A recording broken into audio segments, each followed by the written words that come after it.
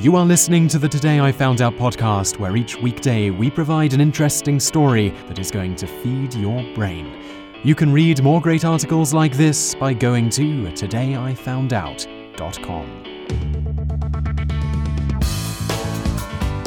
Hello and welcome to episode number 233 of the Daily Knowledge podcast from todayifoundout.com. And in this episode, you're going to learn about the wave, how exactly it got started, and why there's some contention over this. And in the bonus facts section, you're going to learn about what the man who invented this is up to today. Let's just get started with today's show. The wave, also generally known as the Mexican wave outside the United States, was the brainchild of the longest continuously active professional cheerleader, 41 years and counting, Crazy George Henderson, in the late 1970s.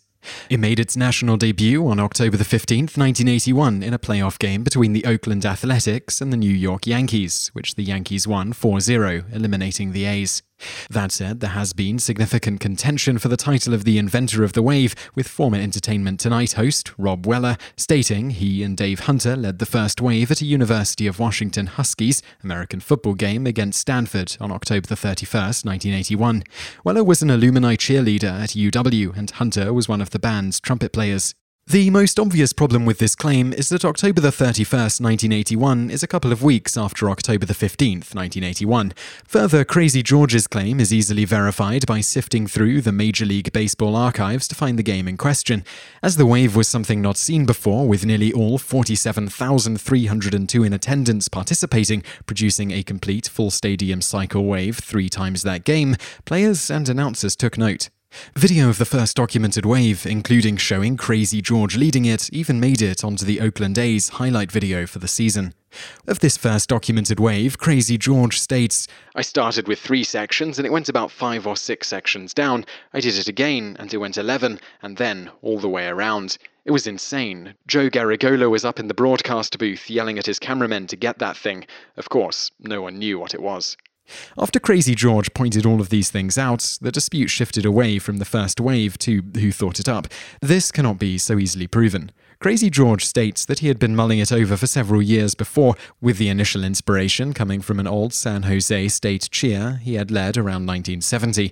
In it, he divided the crowd into 3 groups and had them alternatively yell, "San Jose" and "State," as he pointed at each group.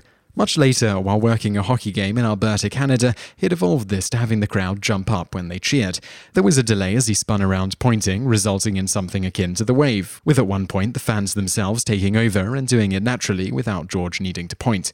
After observing the visual effects in Alberta, Crazy George did a few trial runs for the wave at small high school sporting events, such as in 1980 in Santa Clara, where he stood mid-court at a game and had the audience stand when he pointed to them. He then spun in a circle, getting them to do a perfect wave. This worked well, but of course he wouldn't be allowed to stand in the middle of the baseball field, so improvised at the A's-Yankees game.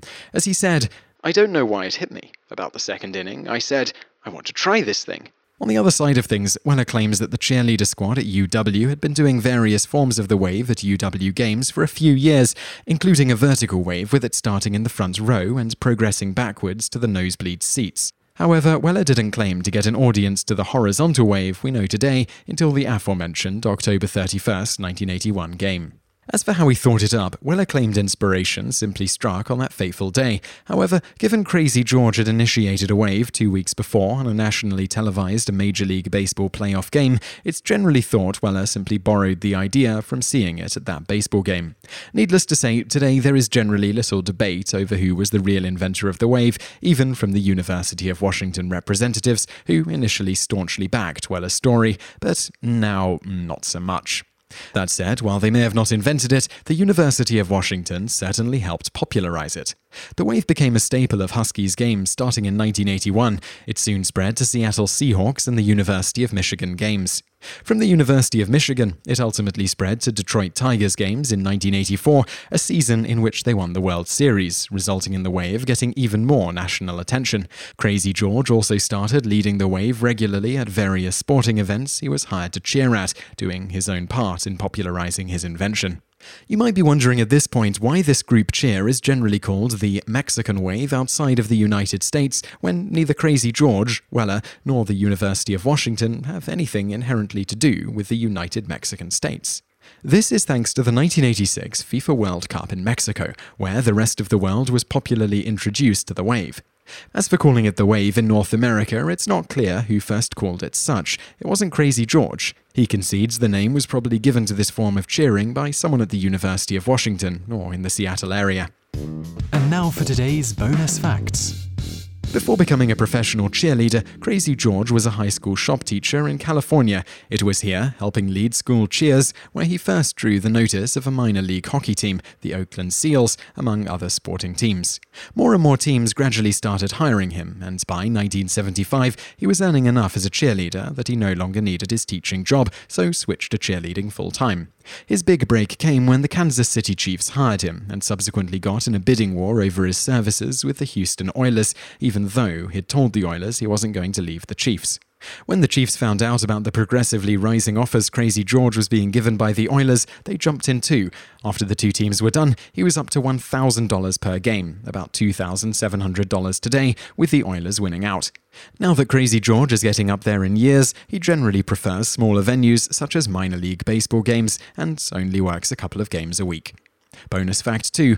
A 2002 study out of Újvad University in Hungary analyzed 14 videos of waves at Mexican football stadiums. While a small sample set to take the results as hard fact, the study found that it takes just a few dozen fans to initiate a wave, and once started, it usually goes clockwise at about 40 feet per second. Further, the wave is typically about 15 seats wide as it travels around the stadiums.